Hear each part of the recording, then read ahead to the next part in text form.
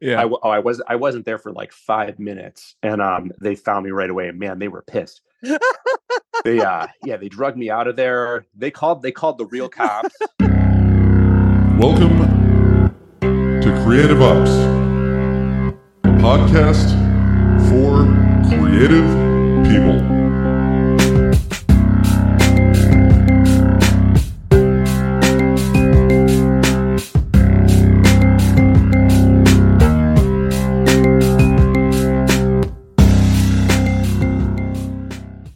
Hello and welcome to Creative Ops, a podcast for creative people.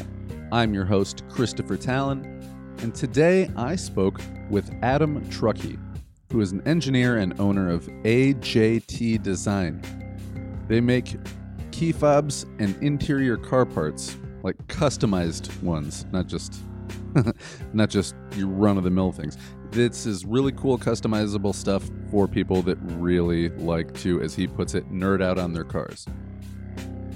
So Adam and I spoke about engineering and his education and his work experience, but we also started out here by talking about music, our possible neurodivergences. We talk about some old college spring break stories, which I'd like to announce proudly. I don't drink alcohol, and I haven't for a couple of years now, so don't worry about if you're like, man, this guy sounded like a troubled youth. I'm good. Anyway, we talked about his education, his work experience, and then also really got into him starting his own business, what that was like, how he grew that business. And what it all comes down to is this guy has a figure-it-out mindset. And if you bring a figure-it-out mindset and you keep going forward, good things happen. So here's my interview with Adam Truckey of AJT Design. Hope you like this one. Hope you feel inspired. See you on the other side.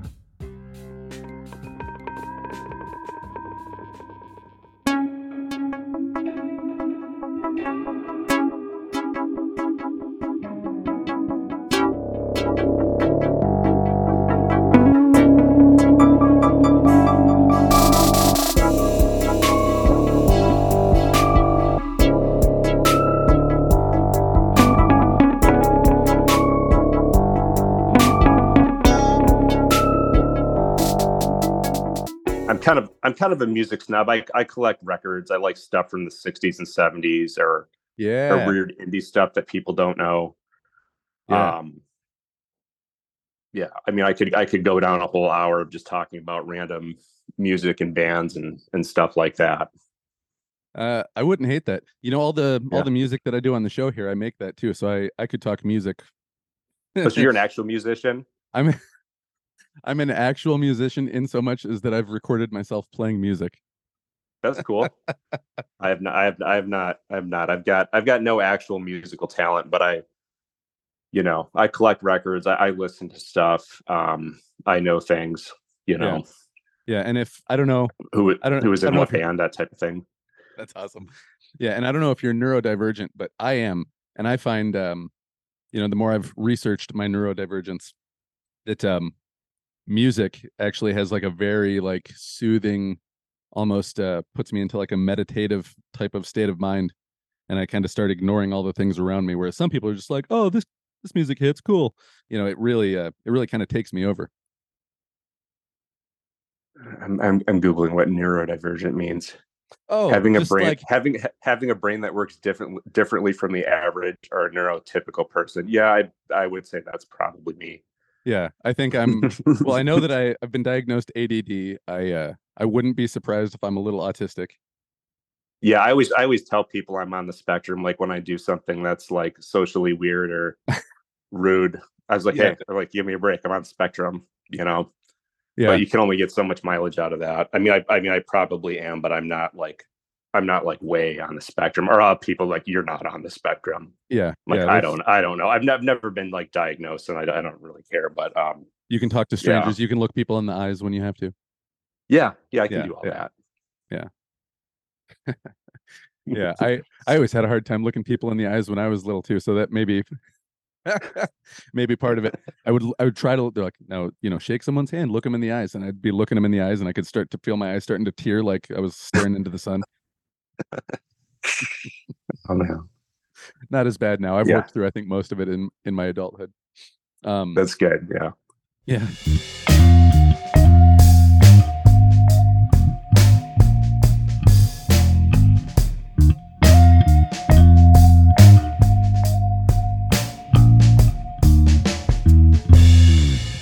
I racked up. I went to Ferris briefly after I graduated from high school, and I racked up academic probation and 2 MIPs, and then I was like, all right, I'm just gonna go work construction. Oh, yeah. See, I went to college in the early 2000s, and they used to have like parties on these houses right on campus. And Yeah. the campus security would show up at like, I don't remember if it was midnight or 2 in the morning. I think it was probably like 2 in the morning. And they would just be like, all right, everybody set your beers down, time to go home. And as long as you didn't like try to start a fight or anything, everybody was pretty chill. Like nobody was actually getting MIPs. Yeah. Well, the thing is, I was being super chill. I was actually in bed when I got the first one because I was we everybody had been drinking. We were all like 19. We were at a friend's dorm at a different college, and there was people just kind of like having a dorm party, but they were being too loud out on the balcony. Meanwhile, I was like, I'm just gonna go to sleep because I'm tired. So I went into a bedroom, laying down. All of a sudden, the door opens. The police officer goes, "Get up." I'm like, huh? So I walk out. I get an MIP for. I wish I could remember what the alcohol was. At the time, you could drive with a 0.1, I think, because it was early 2000s. Yeah. And I was below a 0.1, so I was like, oh, I could have driven if I was 21, but because I'm 19, I'm getting a ticket. Can't be in bed. Yeah, that's ridiculous. Yeah. And the other one I got, I was getting a ride home. I called somebody. I said, hey man, I had like 3 beers. Can you come give me a ride? Sure. Cop pulls us over on the way back to the dorms. Have you been drinking? No. Anybody else in the car been drinking? I'm like, yeah. They're like, get out. And I tried to tell them too, like, man, I called for a ride. Doesn't matter. But that's campus police. Yeah, they were chill up there. I remember doing a spring break and time at when I was 20, and everybody, I was like 20, I was like 20 and a half, Yeah. And everybody else I was with was like 21 or over, I had like a lot of older friends. We went down and it was just like this cheap, everybody puts in $200 and it pays for the gas and the room down there. It's this kind of condo hotel situation right on the beach, and it's all college kids, and it's girls going wild and all that typical early 2000s spring break stuff. But the weather was terrible, and somehow I don't remember how I went into this bar, and I'm trying to remember how the hell all the rest of my guys that I was with went out to like a bar, and I met this other guy, and you could buy this thing. It was like $50, and it was a giant plastic cup, and they'll refill it with as much beer as you could drink for the whole week. So he's taking his cup and he's pouring beers into my cup, and then the security people at the bar saw that, so they kicked us both out. I think they took away his $50 cup, which I felt terrible because he was just some dude I just met. And they told me, they're like, stay out of this bar for the whole rest of the night. And I was like, okay. Yeah. So I go back to the room. Meanwhile, my buddies come back from the real bar. I tell them what happened. They're like, oh, don't worry about that. They're like, just change your clothes, take off your shorts and put on some pants and put on a hat. They're like, no one will ever know the difference. We're going back. I'm like, okay, sounds good. I'm in, Yeah. I wasn't there for like 5 minutes, and they found me right away, and man, they were pissed. They drugged me out of there. They called the real cops. This is in the South. This is like in, and they like escorted me from like the bar to like the front office. There's a guy behind me in this Southern accent. Boy, if you try to run away, I will like hunt you down with my nightstick and I will beat you to the ground. Do you understand me, boy? I was like, holy shit. I'm like, I'm not running away. I'm not resisting. I'm just doing whatever, And yeah, it was like a whole thing. There was like 3 or 4 of them. I remember this one cop, he must have been about 4'8", and he was sitting on the desk and his little legs were just sitting there dangling. Oh, you must be stupid. Blah, blah, blah. We all had to go back. All the guys we had this room with, go back to the room. We had to dump out all this beer, all this booze. They searched the whole room for drugs. No one had anything. And, oh God, it was awful. And the whole rest of the trip, the cops were like hovering around, just like watching me like a hawk. It was terrible. I kept calling it the worst spring break ever in like comic book guy's voice from The Simpsons, you know? Yeah. And then everybody was getting pissed off at me for complaining the whole time. And yeah, it was awful. But that's probably the closest I've ever been. I don't know why they didn't actually give me an MIP for all the trouble they went to. Right. I think they just wanted to have a good time. I don't think they actually cared about those police, man. Those police that you said. Yeah. Okay. What year was it? Do you remember? Because we might have been there at the same time. This would have been I think this would have been 2003. Okay, yeah, we might have been there at the same time, buddy. The weather was terrible. Whatever time it was kind of an early spring break. I went in the ocean, but it wasn't fun. Yeah, I don't even think I got in the water the whole time I was the only person who was like 19. Everybody else was 23, 24, 25 or whatever they were. So we go to this bar the first day we're there, and he's like, "Hey, are you gonna be drinking?" I was like, "Nah, I'll probably be driving." Later on, he's like, "Hey, I got these shots for all you guys. I'll get you one too if you're not driving." And then my buddy just looks at me. He's like, "Yeah, you get one too." I was like, "Okay." Guy gives me a shot. It was the guy that owned the bar. So he's like, "Come back here later. We're having a whatever night." So that guy starts serving me drinks then and there. When we show up later that night, he's like, "Hey guys, all right." And he just starts giving us drinks. But then he walks away. I go up to get another drink. And the person's like, "Sure, just let me see your ID real quick." And I was like, And then they're like, "You got to get the fuck out of here." I was like, okay. Yeah. And they gave me the same thing. They're like, "We don't want to see you here again." Yeah. Okay. Yeah. Done. Yeah. And the thing was, this place I was at, it was all spring break kids. There were no real adults there. I don't think there was anybody over like 25 in the whole place, you know? 100%, except the guy that owned the bar. He was like the only guy. He looked ancient, but in retrospect, he was probably like as old as I am now. Right. Yeah. So yeah. Anyways, yeah, that was probably that's probably the closest I've ever been to getting in any real trouble. And I wasn't even in college, and I wasn't even anywhere near where I was. Yeah, those police those police were so busy up there. I remember seeing like a beer delivery truck as we were driving into town. There was a beer delivery truck. The back was open. A guy was like taking his dolly into the store. As soon as he's in the store, a kid jumps up into the back, starts throwing down cases to his friends, and cops just tackled him. It's Wild West. Yeah. So they're dealing with guys like that, actually like doing like B&E type stuff. They're like, "Okay, this kid was just drinking. All right, just pour his beer out and tell him to go home." Yeah. All right. So now we've got all the incriminating stuff out of the way.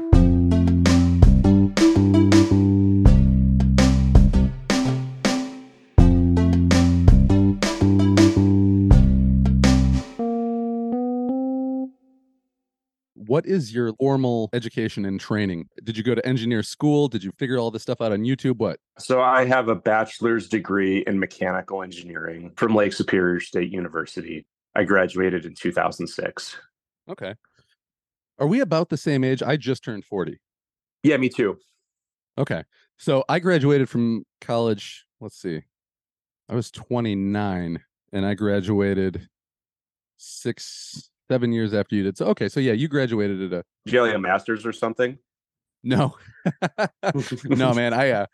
I just blew off high school, completely blew it off, got work full-time doing construction, which I had been doing in the summers in high school. And then about a year into that, I was just kind of like, this construction gig isn't like leaning towards the opportunities I was hoping. Like I was hoping maybe I'd get in on somebody's crew, like being a carpenter or something, but it just, they weren't in dire need at that time like they are now. So they were kind of like, "Oh, just keep picking up the garbage and we'll eventually get you in on stuff." And I got sick of that and I joined the military. So, oh, wow. Yeah, I was 21 when I joined the military, 26 when I got out, went to school and finished just before I turned 30. Wow, that's a pretty crazy career path. It is a crazy career path. And then I used my degree in education for like about 5 years and then just stopped teaching and have been more or less just been podcasting and writing and doing stuff like that. Nice. Yeah. So that's my big roundabout path. Let's get into yours then.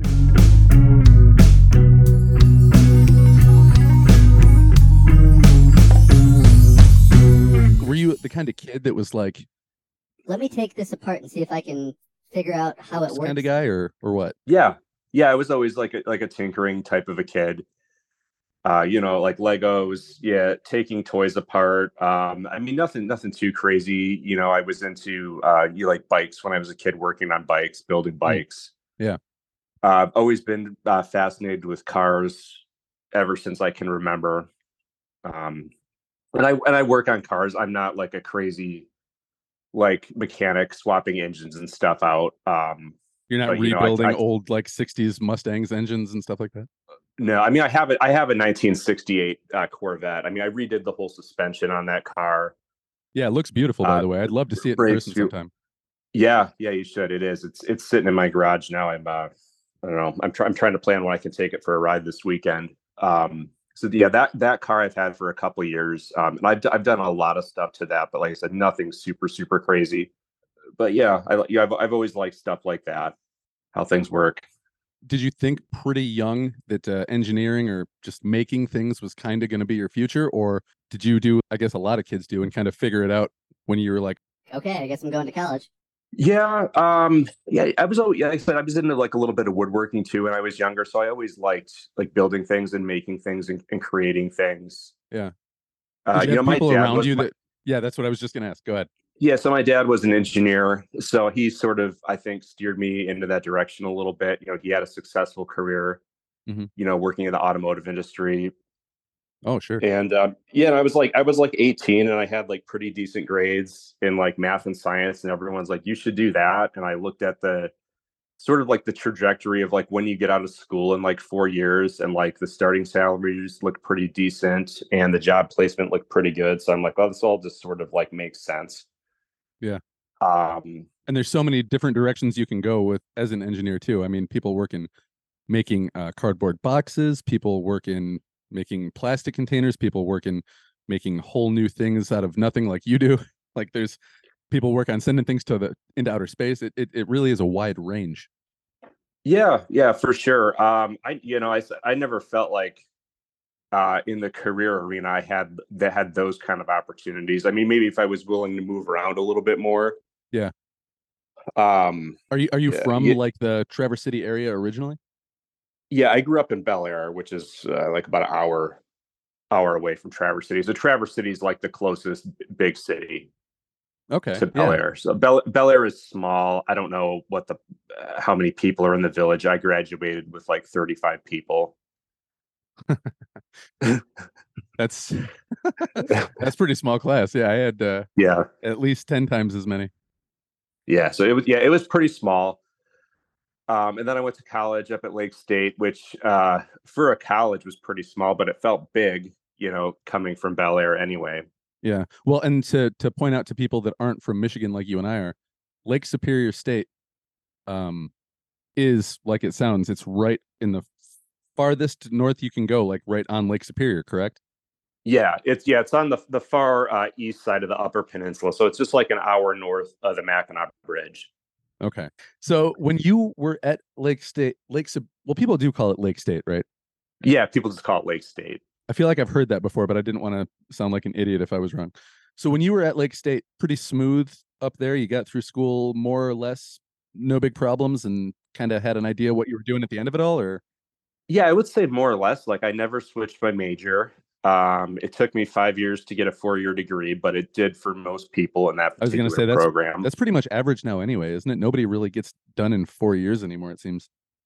Well, I Yeah, mean, I people mean, do. I'm not saying nobody does, but it's pretty common not to.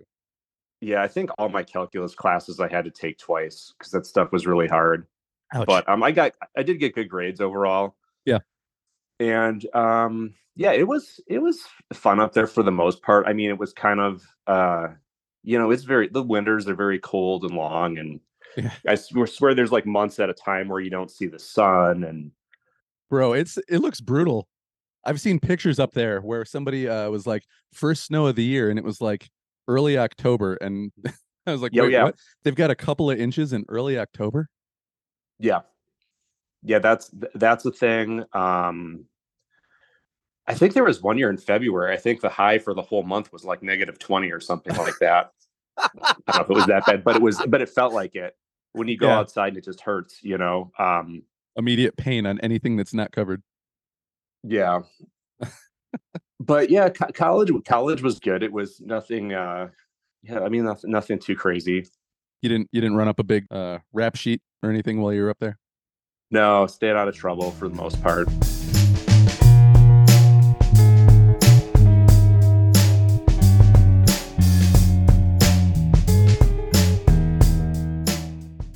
When you started actually moving into the professional world of engineering, what was like your first gig? Yeah, so I've had between when I graduated and doing my own thing full time, I think I've had about five. I've worked at about 5 different places. Okay.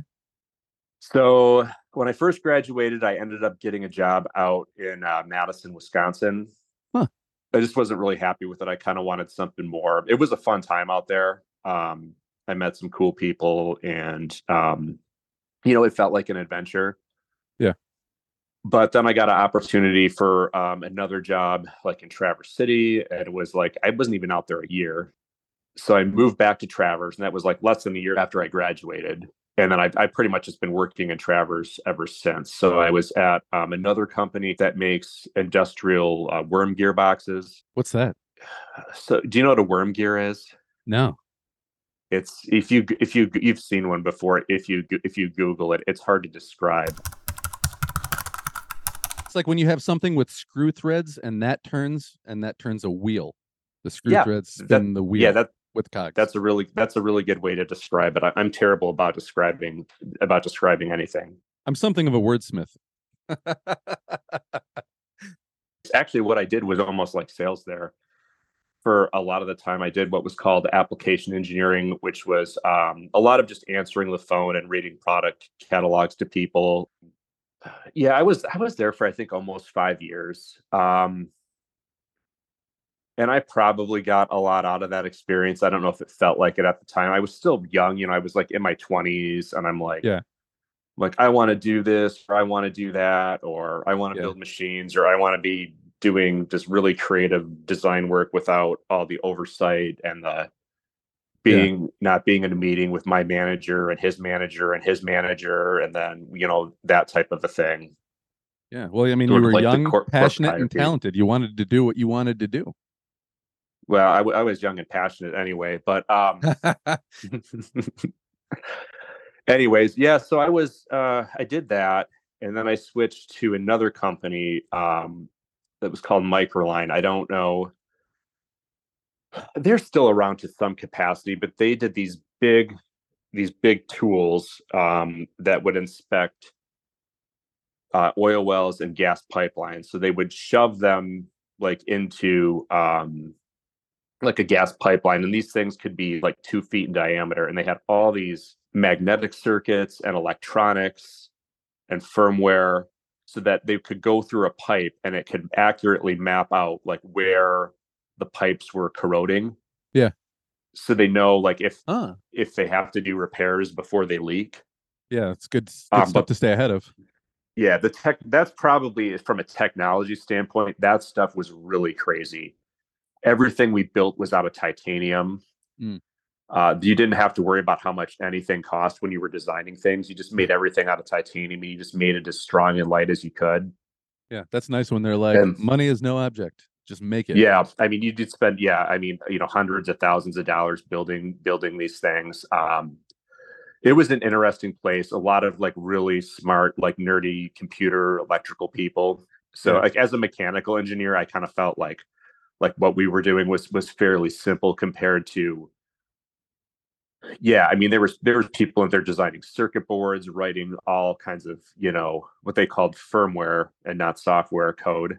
And I'm not even sure what the difference is exactly, but I mean, there was stuff going on I didn't even understand. The magnets, they had these magnets, like this, I think it's called neobendium or something, just to handle those and package those was like a huge like safety thing. Like if one of those got loose, it was like a projectile. Oh, and like you couldn't be around these things if you had a pacemaker. Like there'd be like people, like if you swiped your ass up against like the tool, it would just like wipe out the magnetic credit card slip, before the chips, Yeah. It would, So wow. That was some kind of neat stuff. I was there for I think about 3 years. And I kind of just got restless. And then I went somewhere else, another company called Trantech, and they made like automotive cell or like automated cells for the automotive industry largely. So it would be like a piece of machinery like the size of a room or bigger that would put together like part of a car. So a lot of robots and stuff like that. And I was doing more of the mechanical design. It was at that point I wanted to do things that were more creative, and it was kind of like repetitive. So I was there for a year and a half, I can't remember. And right around this time is around 2014, I started doing my own thing. It was back when I was at Microline, and I was really bored at work one day. So I was just like surfing the internet, which is what you do when you're bored at a cubicle job. Yeah. You know, you keep one screen open with something that looks like work, and then on the other one, you look at something that's interesting to you to kind of make the day go by. And just do a quick alt tab when the boss walks around. Yeah. Oh man, there's like a name for that. I just saw this meme, and it was like all the different names for like the different types of like lazy like workers, you know. And there was like a name for that. Somebody who only looks busy when the boss is around. Yeah. Anyways, I was surfing the web when I was supposed to be working, and I came across this this website where it was just like these little job. It was called Elance or something, or Freelance. We could find like these little freelance jobs. Someone would post a job and you could bid on it, and then you would do the job. And then once the job was done, they would send you money, but it was all remote, you know?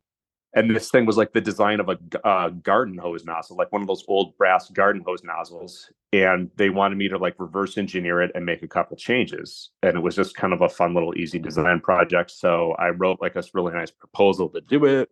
They sent me the thing. I redesigned it. They paid me like $500.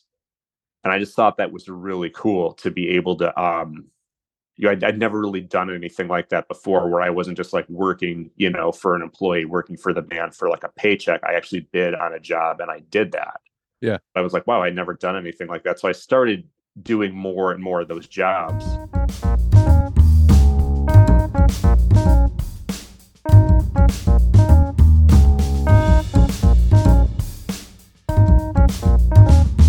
Yes, I really wanted to do this thing full time. I was doing it for 6 months. I was trying to talk my now ex-wife into it. Yeah, it's a scary jump.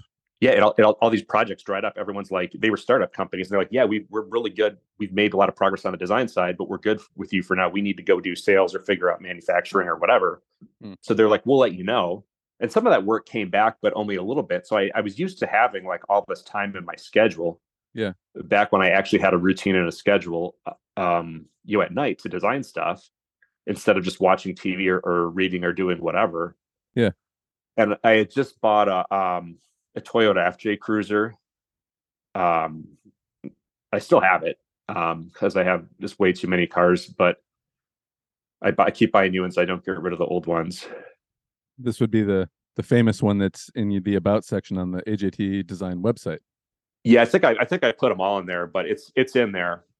And the reason why that car is so cool that people don't realize is whenever there's a new car, usually there's like the company will have like a team that will build like a concept car. And it's usually like a vision of a very like one person or a very small group of people. Too many people get involved and the designs often get watered down. Yeah. If you Google like the concept version of the FJ and the production one, it's amazing how true that thing stayed to the concept. So it's a really unique vehicle. You know, the front windshield is almost straight up and down. It's got 3 windshield wipers, a lot of what's weird, you know, unique features to it. I mean, it's kind of like a Jeep Wrangler a little bit, like Toyota's version of that. They made this thing for like 7 or 8 years, I think 2007 to 2014. They just stopped making it. Yeah. This thing was like a one-gen vehicle. It was weird. And I was at work one day. And again, when I was probably supposed to be working and I was, you know, giving my mind a rest from like, you know, spending weeks on end, just literally editing text and title blocks on drawings. Yeah. I was looking at my key fob. I'm like, wow, that thing is like really boring. And I'm like, I bet I could come up with something that's just cool, just for fun. So I designed this thing, this fob case, and it took a lot longer than I thought it would because I had to reverse engineer all these parts. And, you know, it was all these all the parts are sort of like, irregularly shaped. It wasn't, most of the stuff I did in industry was very like, very more like squared off, like dimensionally, not like, not a lot of curvature. So anyways, I figured this thing out. I had designed it. I had it 3D printed and I put it together, and it was kind of neat. Yeah. And it was different. And I took design elements from the car and put them into the fob. After I got the FJ, I joined like a FJ cruiser group on Facebook with all the other car nerds that talk about, different things related to the FJ or show off their modifications or stuff like that. Yeah. So I posted a picture of this fob that I made. I was like, hey, look, I made like a thing for my car. And it got like a ton of attention. I remember just being blown away. Hundreds of people liked it. Everybody wanted one. And I was, I thought I would post it. Maybe one or two people would think it was cool, or maybe one guy would want me to make him one or something like that. Yeah. So it got all this attention. I remember getting really excited about it. So I tried to remember Kickstarter? Yes. It wasn't Kickstarter. It was a different version of that. So I was trying to build up enough capital to buy a mold to have it injection molded. And I didn't know anything about injection molding or tooling or design for that at all. But I found someone online who could make the tool and make these parts. So I had sort of a business plan, but I needed several $1,000s that I didn't have at the time to tool this thing up. So I said, well, if I do this Kickstarter thing, I could sell 300 or 400 of these. I could make this whole thing work. I think I sold like 10. It was like a total flop, which at the time was like super depressing. Sure. I think after a while, I just said, well, I could just continue to like have these 3D printed and kind of put them together and sell them out of my house. Yeah. And I didn't even have a website. I was just posting things on these social media groups, and people were PayPaling me money and I would ship them out. And I would sell just kind of like a handful of them a week. Uh-huh. I certainly wasn't making a lot of money, but it was exciting, and it felt cool to be doing something like that. Yeah. So I'm doing this while I have a normal job, and I'm doing design work for other people. I did this for a long time. And this is at this point in my life, I have like a lot of moving pieces where I switched jobs again, where I worked for a company that made surgical instruments, retractors, things that held people open. And I was doing contract work for them for about a year. And I begged these people to just hire me full time as like an engineer. I'm good at designing this stuff. Like the company was like awesome compared to where I was before. Like the culture was cool. The stuff they were doing was really cool. And I'm like, I just need to get out of this other place and into this new place. So I finally talked him into hiring me. But at the same time, I'm building up my own company, and I was doing a couple other projects. I tried the 3D printed fob cases. I knew I just couldn't build a real business out of that. So I tried making one that was CNC machined out of aluminum and plastic, but they were these fob cases, they were very expensive. Also, it turned out that they blocked a lot of the actual signal because of the metal case. So they were really, really beautiful, but people were getting them and they're like, I have to be 5 feet away from my truck to open it up. Yeah. I mean, I did eventually sell them all. And I tried like building little antennas inside the fob cases with like a little piece of wire. I had people help me figure that out. I don't know that any of that ever really worked that well, but I did a round of that. But that was kind of a nightmare doing that. I can remember I would be at work, and then I would be like in the bathroom on the toilet doing like customer service on my phone for like the other business, trying to put out all these fires. The mold that you buy for a product is very expensive, like thousands of dollars. I mean, I've done molds now that the mold costs more than the car that it goes into. But at the time, this mold might have been like $5 or $6 grand. I can't remember. Damn. So I said, I want to do a mold. I've saved up enough money where I can afford to buy from my other side business, where I can afford to do this thing.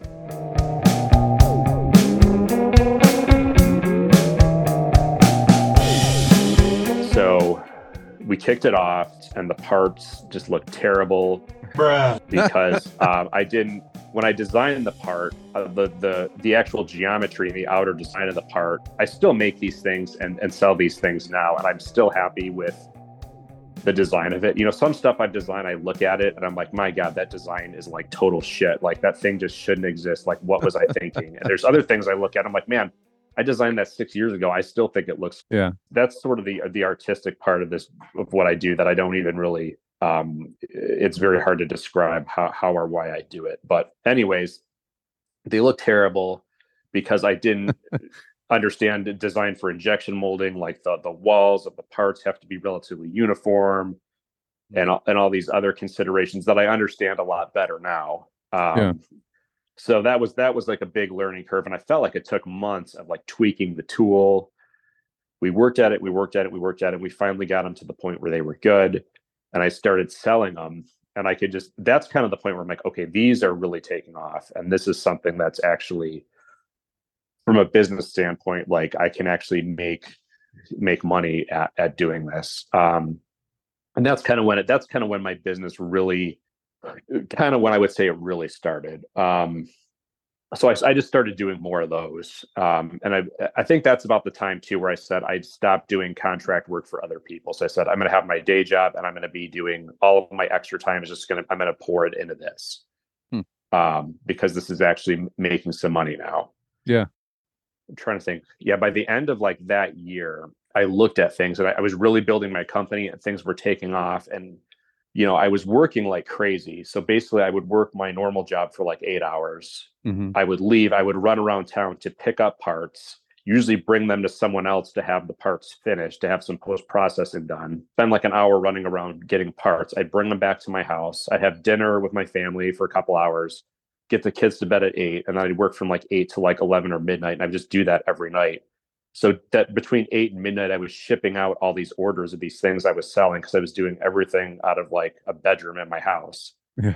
That gradually got more and more caved in, so it looked like something out of Hoarders. There were so many boxes of stuff I couldn't even keep track of what I had. Channels dug that you could walk through. Yeah, pretty much. So I was doing this for like a year, and it was really fun and exciting because all these things were taking off and they were doing well. Yeah.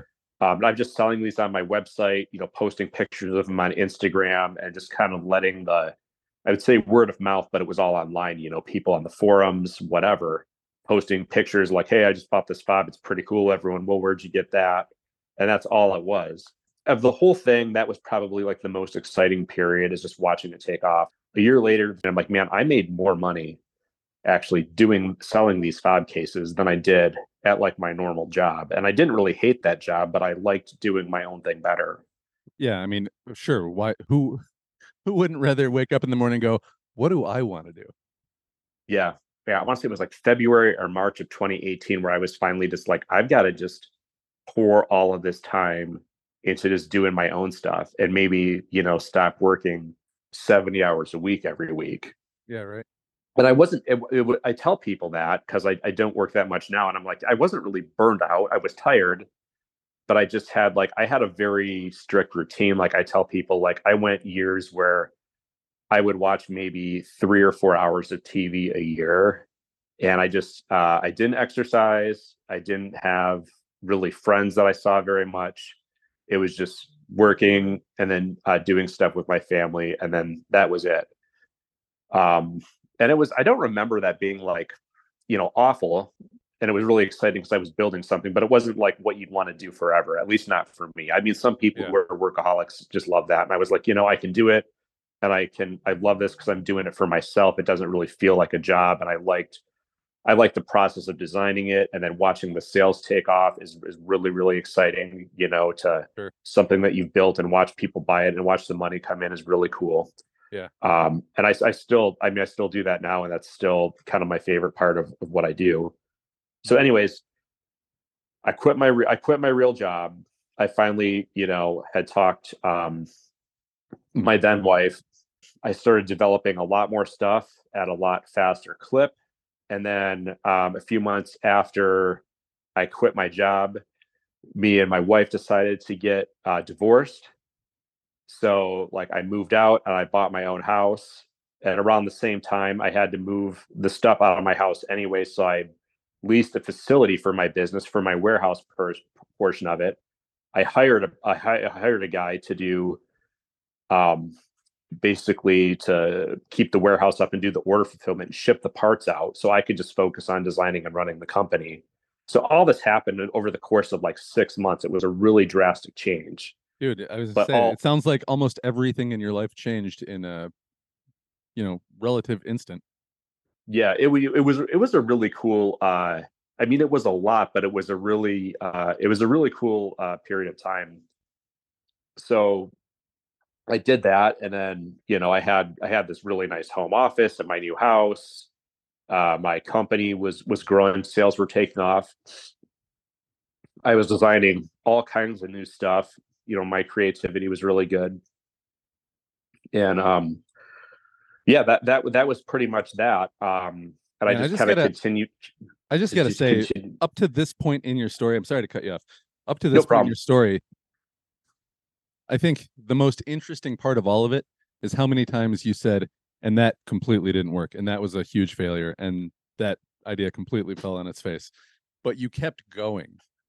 So Yeah, I kind there. of want to know, like, what is it inside of, is it just like do you talk yourself up like, oh, all right, that sucked, but we can do this? Or is there a part of you that just is kind of like, no, I'm never going to stop? Yeah, it's kind of both. I don't really think about it. I mean, some setbacks are bigger than others. Yeah. But did you always I have a think pretty I think I healthy just understanding of like failure as part of the process? Because a lot of people, especially people that have gone all the way through college, worked for other people, they become conditioned that like I have to do it right. And when they don't, it becomes bigger than the original hurdle itself that they didn't get it right. Oh fuck, I'll just give up now. You know what I mean? right. Yeah, that's an interesting question. I mean, I feel like I've had, if you look back far enough, I mean, setbacks, you know, your whole life, if you think about it. Like things that happened in high school that didn't work out, or even in college. I remember when like I said, there was like 3 calculus classes I had to take over again. And I remember like at the time, especially the first time, one of those classes I had to retake over. I mean, it felt like a crisis. I'm like, I don't know if I'm even smart enough to like graduate with this degree. Do I have to change my major? And now I got to take this class over, and Right. I've got to drop it so it doesn't screw up my GPA. And that happened. Like I said, I think there was about 3 classes I ended up having to do like that. And maybe that was the first time, something like that happened. I can remember when I graduated from college, there was one job that I really, really wanted. It was down, like Holland, Grand Haven area, and they interviewed a bunch of us. I remember just really wanting that job. I took the interview very seriously. I dressed up all nice, and I was very careful about what I said and trying to impress them. Go through this whole thing, and then a week later, getting an email being like, yeah, we're not going to hire you. Turns out we only need one person, and we need an electrical engineer. So, maybe at some time in the future, but for now we're not. So there's all of yeah. So I mean, like that was a huge kick in the guts. If you look at my whole career, I mean, your whole life, whatever, there's always stuff like that. And then the other thing for me is, like I said, I had a lot of jobs. I don't know that I ever really felt like I loved most of them or any of them all the time. Like I never really like got up in the morning and was like looking forward to going to work and working on stuff. And Right. maybe if there was a really exciting project, maybe for little bits of time, but generally it was like, okay, I have to do this thing. I'm kind of watching the clock. When it's 4:30, then I'm watching for 4:30 when I can leave, or when it's noon so I can eat my lunch. Yeah. That type of thing. So I knew I had been through enough of those too that I knew, like, if I even had a small chance of getting out of that and having like more freedom, Yeah. where Freedom, I man. That's what could just, everybody wants at the end of the day, is just yeah, where I to where, do where I whatever don't they want have, to do. Yeah. yeah, I don't want to have like, I never really wanted to be a manager or boss other people around.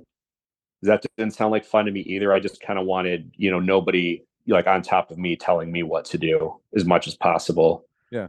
And also this idea, like if I have a really good idea and I work really hard and I try to build something and it takes off, I want to reap all those benefits instead of just going to work and collecting a salary and basically getting paid the same amount of money whether I try or not. It's like this, it's like the scene from Office Space where he's like, if I work my ass off and Initech ships out a bunch of extra boxes, I don't see another dime. Yeah. There's a lot of, if you've ever had a job like that where you've worked for, a mid-sized corporation and been in a cubicle, I remember watching that movie in high school and thinking it was hilarious. And then once I had a real job, I'm like, shit, this isn't funny. This is kind of real life. Yeah. And there's sort of like a there's sort of like a, I don't know, I want to say like a depression or like a vibe or an energy from like, because so much of that work that needs to be done is so mundane when he's like, I update software code for the whatever. And I did some work at those places that was creative and it was exciting and it was fun and it was challenging, but a lot, and even what I do now, there's some days where I spend days, even for what I've done now, where what I do is it can be fairly mundane at times, but yeah, I think I had like a strong drive to sort of escape that and go into this new thing that I was doing. It was just really fun and it was exciting. So whenever something like that would happen, I was just like, well, I'm just like into this now. I'm like, there's not really like, it's got to fail a lot worse for me to actually give up. Yeah. There's still setbacks with things. Always. It's just, you have to keep trying, and the good things and the successes sort of have to outweigh the failures.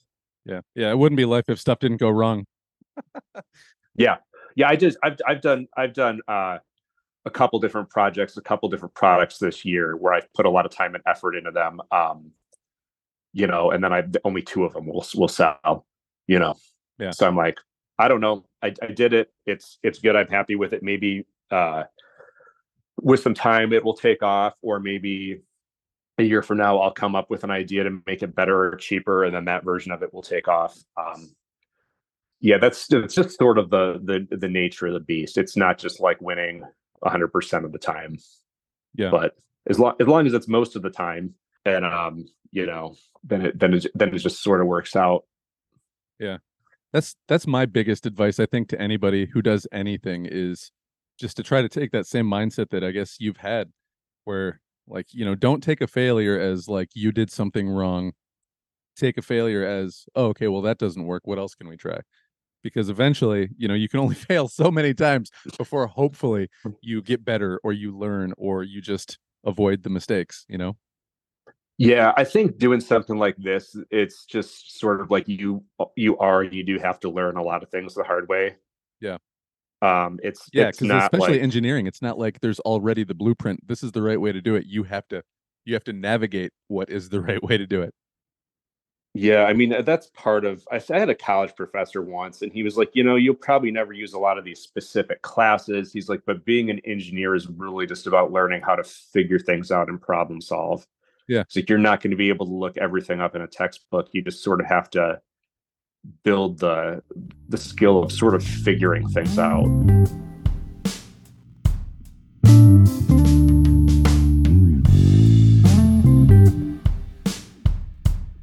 So that's the way I look at it. The business side of this was all very new to me, and that was, as the business grew, that part of it became challenging. And I did find there was like a local group that sort of mentors like startups and small businesses. Oh, nice. And I only had a few meetings with them, but they were very helpful. Where they would tell me things like, you need to find an employee to do your shipping. Like, you should be spending your time doing that, or you need an accountant like right away. They're like, you're not going to be able to be doing your own taxes. That one's big too, because I sell way less books than you sell stuff, but when I started selling stuff, it wasn't until I was at like a 3rd or 4th event that somebody came up to me and they're like, hey, are you factoring in taxes on this and sales tax and stuff? I'm like, no.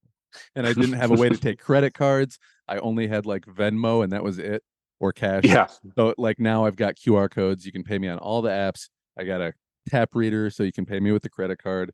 I'm a lot more prepared. Just like you said, I made a thing, but making a thing, you find out, is such a small part of selling the thing, marketing the thing, a whole other world from the creative side. Yeah, that part becomes big really quick. The thing that's hard with my stuff, so I sell most of my stuff like on my website, so it's all over the world and all over the country, where each state has different sales tax. So well, that is it part, based out that of part, where the sale is then? Like, do you pay your state tax on it, and they? No, it's based on where they buy it. So if someone really? orders something on my website from California, they pay California state sales tax. Oh. And I have to keep track of all that. So I have basically my accountants figure it out, and there's like a software, and I have to pay. So I have to collect all that from the website, and then I have to send these payments out to the individual states. But all the states are, the percentage is different, the threshold is different. So if you only sell say like $500 a year in a certain state, you don't meet the threshold for even having to collect that. But each state has a different threshold. Some states, might be 1,000, some states might be 10,000, and all of it is relatively new. So almost like before I got started, you never had to pay sales tax for anything online. Yeah.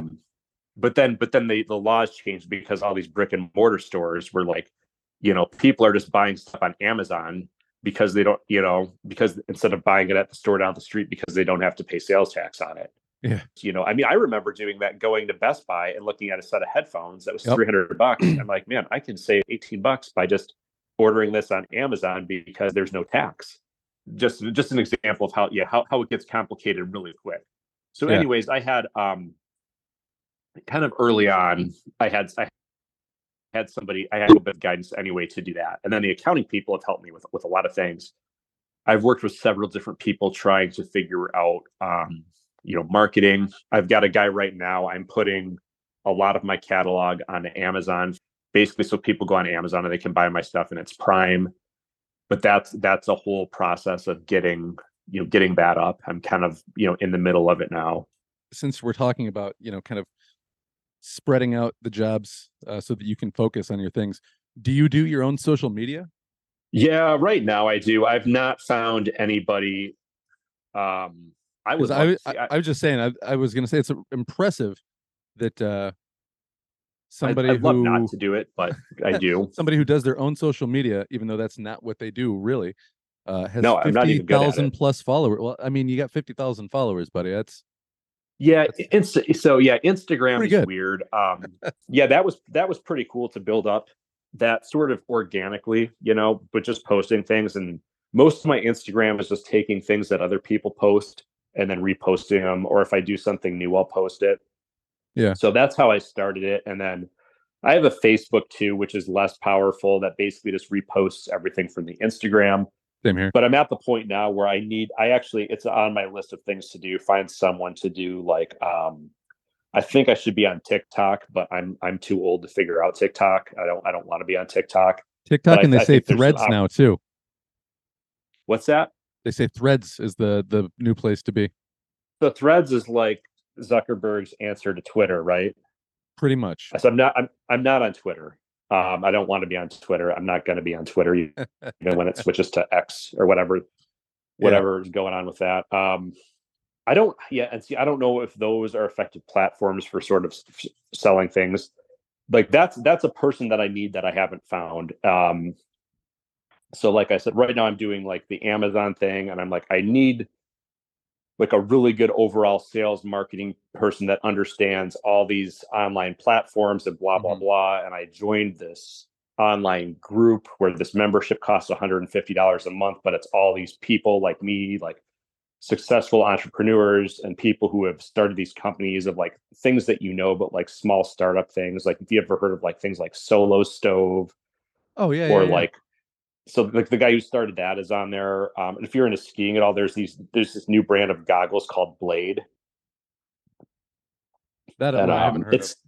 Yeah, so it's like ski goggles, but it's kind of like a new startup brand, and like you see him around, and like, I was like he had posted something about his brand, and he was asking opinions about like the font for their logo, and I'm like into that conversation and stuff. So it's a cool little network, but you have to sort of interview to be on there, and you have to be at a certain level, which is and I'm kind of at like the lower end of that. But so I found some people, but I posted them like, if this is a guy I need to do all this marketing stuff, and they're like, that person is a unicorn, they don't exist. You have to find like, you'll find like experts in each little sector of it. So it's like, basically I need 5 different people. So that's part of what I'm kind of working on now, is sort of finding that. Right now I'm working on more of like the Amazon piece. Yeah. But I've done some basically advertising and marketing, but nothing on like a really big scale. I've never found anyone, I mean, somewhat, but usually content creation, I have to do it myself because what I sell to is a very niche type of a market. Mm-hmm. And if you don't understand that, see, I show a lot of people what I do, and a lot of people like don't even understand why it's a thing because most people just buy their cars and they drive them. Yeah. What I Like, why do I cater need a to is door this, handle, a special door handle cover for my door yeah, handle? like who cares if it's chrome? Why do you need to change it to black? So these are like very like people who nerd out on their cars, and everything has to be a certain way, and they can't leave anything alone. They have to touch, modify, and change everything to make it, you know, like how they want it. Yeah.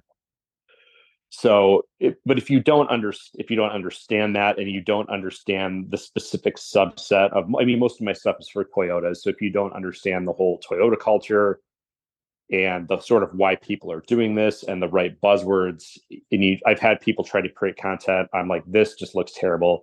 Anybody who sees this is just going to laugh at it, you know? So I've really never found, you know, someone who's really amazing at marketing. So right now, all my stuff it's basically kind of just selling itself. I mean, I do Facebook ads and stuff like that. Yeah. Do you find you have good luck with those? I supposedly I've never really been able to measure it. Yeah. The people who are doing my marketing now, they've been working for me for like 2 years, and I keep asking them for that, and they're still working on it. And I don't know. I just pay X amount of dollars every month, and I'm hoping it's worthwhile. But I honestly don't even know. Yeah. This is the part. This is the part of the thing, like I said, where I try to find people to help me out on, because it's not the part that I'm good at or that I'm interested at. So my challenge is, as the company grows, is to be able to sort of, you know, offload this stuff on other people so I can, you know, focus on doing the things that I like, which is sort of high level, you know, deciding where the company is going and actually just designing the stuff. Yeah. Because otherwise you get buried in all that other stuff, and then you just end up Right. with that same feeling that you had at the other job where you're just like, I'm just doing this stuff. I don't care. Yeah, it's never that bad though, because at least I'm like, well, you know, like I've done a lot of the stuff for getting my stuff on Amazon. A lot of that is mundane, but at least that I can watch the results. You know, I'm like, wow, our sales are really ramping up, and at least I'm like making more money. You know, and I still get to make the decisions. You know, I decide which products are on there, and you know, the guy who's helping me out. You know, I mean, he's got a lot of input and he's building these things, but at the end of the day, it's sort of up to me. You know, I have the power to make all the decisions and stuff. So it's never quite that bad, but Yeah. I can at least see the value in it. I know that it's necessary, which is why I do it. Yeah. And if it's in the budget for it to get rid of the things that you don't want to do, why not? Yeah, I mean it's just it's sort of you know, it makes sense to take and it feels less so than now, but you know, to take these little leaps, you know. Like when I first hired that guy, or when I first got rid of, you know, my real job, my day job, whatever, you take these leaps that feel sort of, you know, like a thing at the time. But if, you know, if you're smart about it and you've planned it, they tend to work out. Yeah. And you follow through. Yeah, and that's big. That's a big part of it. You can't you can't just be like, I'm gonna sell my house. I hope it works out. Yeah. Yep, there's also that. Well, thank you for everything that you've shared and said today. Last thing, I guess, if there's somebody out there who's got the entrepreneurial spirit, but they're not sure what to do, or if they've got it in them, what's your advice to people who are like, hey man, I want to do my own thing too? I would just tell people to go for it. I don't know. I never have anything real specific. I mean, or like that like advice a real is common. Just go for it. But I don't think people I really don't can care. understand like that it really is the best advice you can get. Like you can prepare for things, but there's a point where you over prepare and you just have to do it. I mean, if you don't go for it, you're definitely not going to get there. Yeah. And if you do go for it, you might get there, or also you might not. That's kind of the reality of it. Or you might end up somewhere else that's equally cool, but you just didn't see it coming. Yeah. Or you might end up back to where you started, but at least you tried. I don't know. Yeah. That's sort of where I was at, I think. At the beginning, you know, I was actually, so I told you I was going to try to listen to some episodes of this podcast to just get my head in the right place for it. figure out your personality and stuff a little bit. So I kind of felt like was prepared. I used to listen to podcasts all the time when I was starting my business. So there's a lot of good podcasts about people, or at least there were, 5-6 years ago. So I'd be at work and always have the headphones on to tune out all the people around me. And I used to listen to podcasts all the time about people starting businesses or how companies got started. Yeah. There was one that was called How I Built This. And he'd interview like the guy who started Starbucks, or, it could be anything. And they would tell these stories about how they started their company, like the guys who started Ben and Jerry's, out in Vermont, making ice cream in a barn and all the stuff they went through. So I listened to all of these things. And I don't know that I actually learned anything real specific from any of that, but I felt like that was really helpful, sort of inspirational, sort of like, okay. Well, if nothing else, it probably put you in the right mindset to do the things that you were going to do. Yeah, it was a mindset thing for sure. So I used to listen to podcasts all the time, and I listened to a lot of those, and I found those were, like I said, they're not going to lay out some formula you can follow to figure this out, but listening to other people's stories is sort of helpful. So yeah, well, like yours too, people are going to hear you say, I failed at this thing. I failed at this thing. This thing monumentally did not work out. But here I went. So I kept going, and eventually I figured it out. Yeah. For advice, there's generally it's a long-winded answer, I guess, in my mind of how to get there from there. So I was just like, man, I got excited about it, and I thought about it a lot, and I was just doing it. I really wanted it, and I wanted to at least try, Yeah. Like I said, I had a lot of like products that from the beginning that didn't do very well, but I just kind of kept like, I don't know, there was just something in me. I'm like, I'm going to kind of figure this out. I know there's a way to make this work, and I'm not really sure how. I don't have like some 5-year plan for this company. I'm just going, and that was. You said 5-year plan. That made me think of Big Daddy when he's like, he's got a 5-year plan. What is it? Don't die. Yeah, right. I've never had a 5-year plan. That's my 5-year plan. Still be here. Yeah. I never have any of those. I'm not one of those people. It drives people nuts, but I'm like, I don't know. I could make a 5-year plan, but I'm going to be doing something completely different in 5 years. So what does it matter? Yeah. If I look back 5 years from now, I wouldn't have predicted, my business or my life would be anywhere where it is now. But actually, you wouldn't have thought you would have all those hoes on your boat. Yeah. I mean, you never know. Sometimes sorry, it Rachel, just works Amy, out. and all your friends. You're not really hoes. Yeah. No, they were talking about that, and someone didn't know what the song was. I can't remember who said it. They're like, or someone's like, yeah, Chris wanted us to play Boats and Hoes or whatever. It's like, no, and it's like, and fuck him for calling me a hoe. And they're like, no, it's the song. It was funny because I don't think I had heard that song, or I forgot about it. And Amy was like, sent me like the video of it. I'm like, you got to listen to this and play it on the boat. It's hilarious. Yeah. Amy told me, she's like, I had to play the song for Adam. He didn't know what it was. I was like, oh, okay, well, good. Now he knows. Yeah, that's pretty funny. But yeah.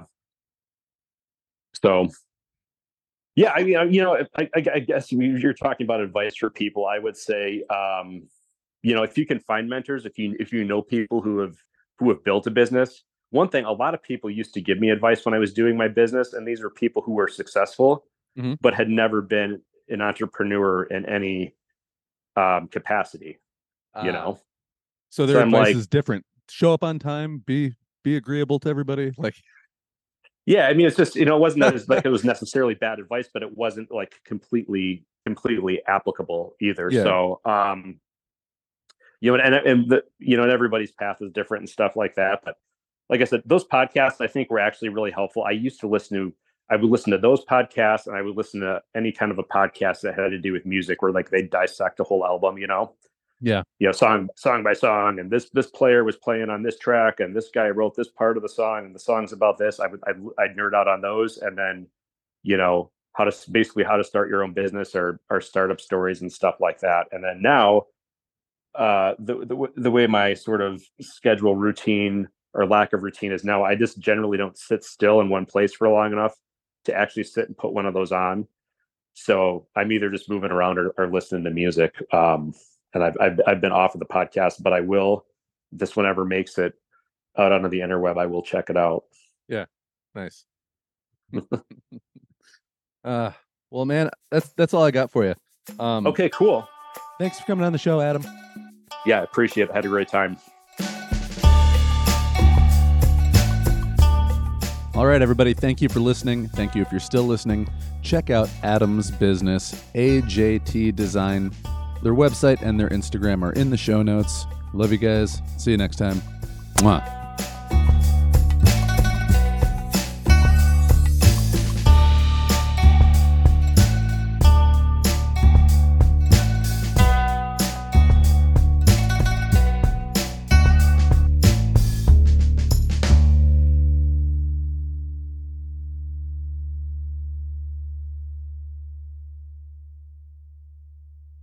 All right, if you're still listening, go buy my book. It's on my website, ChristopherTalon.com, with 2 L's.